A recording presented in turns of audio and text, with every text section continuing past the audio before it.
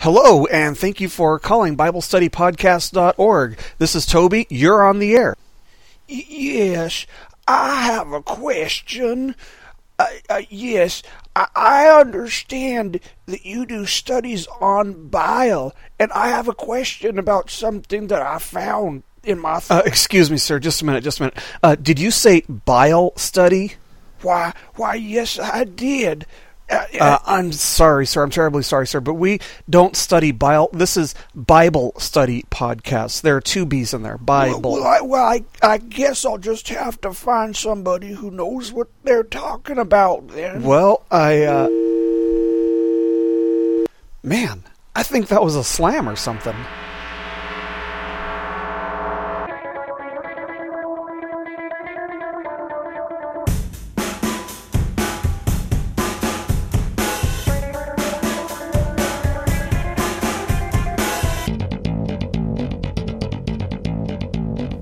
Hello, everybody, and welcome once again to BibleStudyPodcast.org.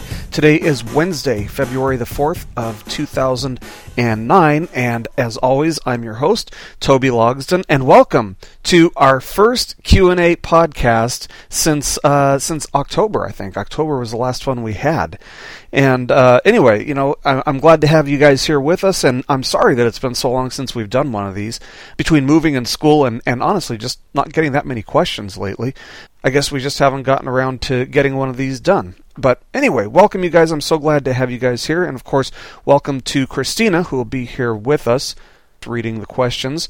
I know that we were supposed to do this lesson on Saturday last week, but as I explained at the end of Monday's lesson, last week we had this huge ice storm here in northwest Arkansas, which was absolutely insane. I've never seen anything like it. My neighbor, who's lived here like his whole life, said he's never seen anything like it. We had debris. We had fallen tree branches and limbs, all over our yard. Somewhere between 5 and 7 tons worth. So on Thursday and Friday last week, when the ice had melted enough to the point where we could actually clean it up, that's what I did. I spent the days cleaning it up with our landlord's son-in-law. And man, let me just tell you, I have never done anything physical labor or anything so hard, so difficult, so physically straining in my whole life. So anyway, when it came to Saturday and Sunday, I could barely even move. I've never been so sore in my life. So anyway, I apologize that this didn't get done last Saturday. We will resume our Knowing God series next Wednesday, but today we are doing questions and answers. So anyway, welcome, Christina. What do we have for our first question? Okay, our first question comes from Alex, and Alex writes, I've been discussing Christianity with a lot of Muslims recently. One of them brought up the fact that if Jesus was God, then why was he ignorant of some things? I would also like to know that, because that confuses me. Well, thank you so much for the question, Alex. As always, that's a really good question, and that's the reason that I'm going to answer that question here in this lesson rather than through email is because I think that this is probably something that a lot of Christians struggle with. In fact, this type of problem, when left unanswered, has been a huge stumbling block for some people in coming to faith. I mean, after all, it seems logical that if God knows all things, and Jesus didn't know all things, then Jesus couldn't have been God, right? I mean, that seems like the logical conclusion. Yet we know that Jesus claimed to be God, and he did things like raise the dead or walk on water, etc., to prove that he is God. So how do we reconcile the fact that Jesus didn't know everything? Well, one way is to conclude that Jesus wasn't really God. However, we can definitely reject that conclusion since, like I just said, Jesus did claim to be God, and he also proved to be God by performing miracles. The next possible solution would be to conclude that God doesn't really know all things. However, as we read the Bible, it becomes more and more clear that the God of the Bible does indeed claim to know all things. In fact, in Isaiah, God challenges these false gods to tell the future. Well, why did he issue that type of challenge? It's because God's knowledge of all things, past, present, and future, is one of the more obvious and demonstrable traits that sets him apart from the false gods. And so we can't conclude that God doesn't know everything. God does know everything. And another possible solution that we could possibly come to, we could also possibly conclude that Jesus was lying, or that he was pretending when he appeared not to know something. So he was deceiving people when he appeared to not know something. However, because Jesus claimed and proved to be God, and because Scripture tells us that it's impossible for God to lie, we can reject this conclusion as well. If it's impossible for God to lie, then it's impossible for Jesus to lie. So how do we reconcile the fact that God knows all things, but that there were apparently certain things that Jesus did not know?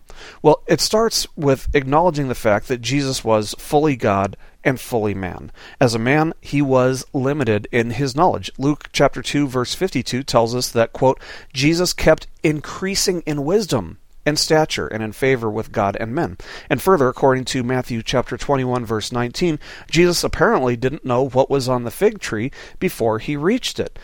Speaking in regards to the time frame for his return, Jesus also said in Matthew chapter 24, verse 36, that no one knows about that day or hour when he would be back, not even the angels in heaven, nor the Son, but only the Father.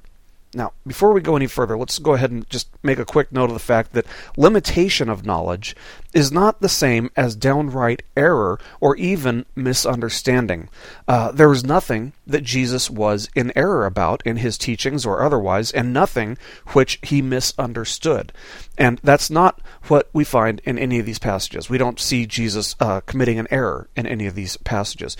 The fact that there were some things which Jesus, as a man, didn't know doesn't mean that he was mistaken in what he did know. The fact is that Jesus temporarily forfeited or surrendered certain qualities in becoming a man. For example, as we've discussed in our Knowing God series, God is pure spirit. However, Jesus was a man. He was flesh and bones. God is omnipresent, but Jesus, as a man, was only present in one place at a time. God is impassible and thus cannot suffer, but Jesus suffered on the cross on our behalf. God knows all things, but Jesus grew in his wisdom. Now, one of the key verses to this in the whole Bible is found in Philippians chapter 2, verses 7 and 8, which tells us that Jesus, quote, emptied himself, taking the form of a bondservant and being made in the likeness of men, being found in appearance as a man, he humbled himself by becoming obedient to the point of death, even death on a cross. Now, when Paul tells us that Jesus emptied himself, it means that he limited himself in some regards as a man. He forfeited or surrendered certain qualities temporarily. However, Jesus, again, was never in error in what he taught. What he did know, he knew inerrantly. And I think it's also worth noting that Jesus only taught what the Father wanted him to teach. In John chapter 8, verse 28, Jesus said, I do nothing on my own, but speak only what the Father has taught me. And so therefore, if there's something that Jesus didn't know or didn't teach, it's because God the Father didn't want him to teach it. And so thus we can confidently conclude that Jesus was not ignorant of anything. To the contrary, Jesus willfully limited himself for a time in order to die on the cross for our sins. So anyway, I hope that answers your question. Thank you for that question, Alex. I think that's an excellent question, and I hope that's the kind of answer that you were looking for. I hope it resolves that dilemma for you. So anyway, and it's something I hope we can all benefit from. Christina, what do we have for our next question? Okay, our next question comes from Ivan. Ivan writes, Toby, you have not done a Q&A podcast in a while, so I'm hoping you do one just for this question. Did Jesus go to hell after his crucifixion? Some say that he just went to Hades and not hell. What about him going into Abraham's bosom to take people to heaven? This is all very confusing, and I know you can bring some clarity. Well, God bless you, Ivan, and thank you so much for the question. That's a legitimate question and something that really does confuse a lot of people because there are a lot of different teachings about this issue. I think I can answer this question in just a few minutes worth of time, so I'm going to try to give as comprehensive an answer as I possibly can here rather than devote an entire lesson to the issue, although I have no doubt that there's enough to talk about regarding this issue that we could very easily turn this into an entire lesson in the future, perhaps. But first of all, let me just say this. There are several sources which do assert that Jesus went to hell following his death on the cross. And the most famous of these sources is the Apostles' Creed, which I think it's important to note didn't even reach its final form until the 8th century, 700 years or so after the apostles had died. There's no historical justification whatsoever for attributing anything that's said in the Apostles' Creed to the actual apostles that we find in the Bible. So the Apostles' Creed isn't really a record. It's not a credible record of beliefs by the apostles. The Apostles' Creed says this. It says, "I believe in God, the Father Almighty, creator of the heavens and earth, and in Jesus Christ, his only Son, our Lord, who was conceived by the Holy Spirit and born of the Virgin Mary. He suffered under Pontius Pilate, was crucified, dead, and buried. He descended into hell." Let's go ahead and just stop there, since that's really all the information that we need. Despite the fact that none of the many, many creeds which preceded the Apostles' Creed said anything about Jesus going to hell, somehow this belief surfaced very late, like I said, 700 or so years after all of the apostles had died. Now, you'll also find people like Joyce Meyer and other prosperity gospel teachers teaching that Jesus went to hell. In her booklet titled "The Most Important Decision You Will Ever Make," on page 35, Joyce Meyer writes, quote, "During that time he entered hell, where you and I deserved to go legally because of our sin. He paid the price there. No plan was too extreme. Jesus paid on the cross and in hell," end quote. And then on page 36 she writes, quote, "God rose up from his throne and said to demon powers tormenting the sinless Son of God, 'Let him go.' Then the resurrection power of Almighty God went through hell and filled Jesus. He was resurrected from the dead," end quote. And then she continues on the same page writing, quote, "His spirit went to hell because that's where we deserved to go." Remember in the very beginning of this I said, when you die, only your body dies. The rest of you, your soul and spirit, goes either to heaven or hell. There is no hope of anyone going to heaven unless they believe this truth I am presenting. You cannot go to heaven unless you believe with all of your heart that Jesus took your place in hell, end quote. And let me just tell you guys, I'll just be as blunt as I possibly can here. This is trash. This is just pure, unadulterated garbage.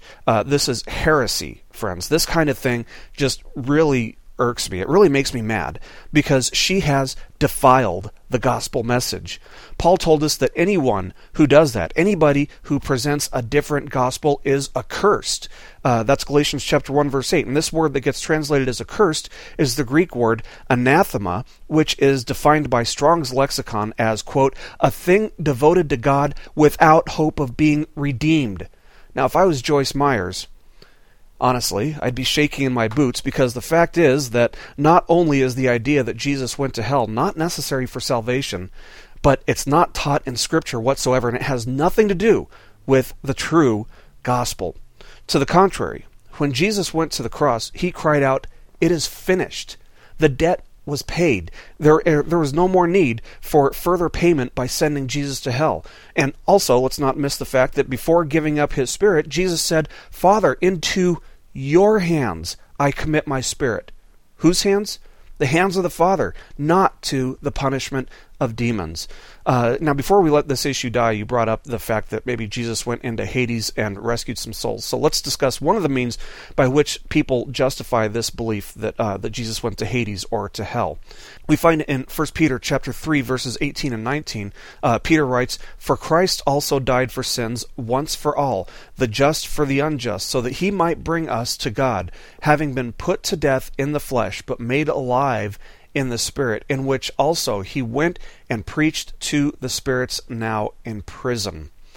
Now, some people interpret this passage to be affirming the fact that Jesus descended into hell in order to give the spirits in hell or Hades a chance to believe in him, and that he rescued the spirits which did believe in him. But that's nonsense. Let's start by asking this. Who are these spirits? Who are these spirits that this passage is saying that Jesus went and ministered to or preached to? We find the answer to this in the next verse, verse 20 of chapter 3 in 1 Peter, that they were those who were disobedient when God was waiting for Noah to finish building the ark. Further, looking at the book of Peter as a whole, in 1 Peter chapter 1, verse 11, Peter tells us that Jesus ministered through the prophets to people. In 2 Peter chapter 2, verse 5, we see Peter refer to Noah as a preacher or a minister or a proclaimer of righteousness. And so thus our passage here in 1 Peter chapter 3, verses 18 and 19, in its proper context, it's teaching us that Jesus proclaimed the righteousness of God through Noah to the evil men of Noah's age while Noah was building the ark. No, after Jesus died, he did not go into Hades. He did not go into hell to rescue or to preach. This is something that Peter is telling us Jesus did through Noah back in Noah's day. Now keep the context in mind. This entire section of 1 Peter, which really runs from 1 Peter chapter 3 verses 13 to about verse 22, and it's teaching us to keep a good conscience in the midst of unjust persecution. And here we find that Noah is presented as an example of somebody who endured such persecution and yet remained faithful despite being ridiculed and mocked. Noah obeyed God, and he continued to proclaim his message. But no, this passage is not telling us that Jesus went to hell after he died. Nothing could be further from the truth. So, anyway, I hope that clarifies that issue for you, Ivan. If you have any other questions, of course, you can email me, cleanslate.ministries@hotmail.com, or, of course, you're on my Facebook network, so you can email me on there as well. But anyway, I hope that settles the issue and, settles once and for all the fact that Jesus did not go to hell after he died. Anyway, Christina, what do we have for our next question? Okay, our next question comes from Michael. Michael writes, I have a question I have been meaning to ask. I'm worried someone will ask it of me and I won't have a response. It's about God changing and the incarnation of Christ. Since God cannot change, how did the Son go from being pre-incarnate to incarnate? Doesn't that indicate a change?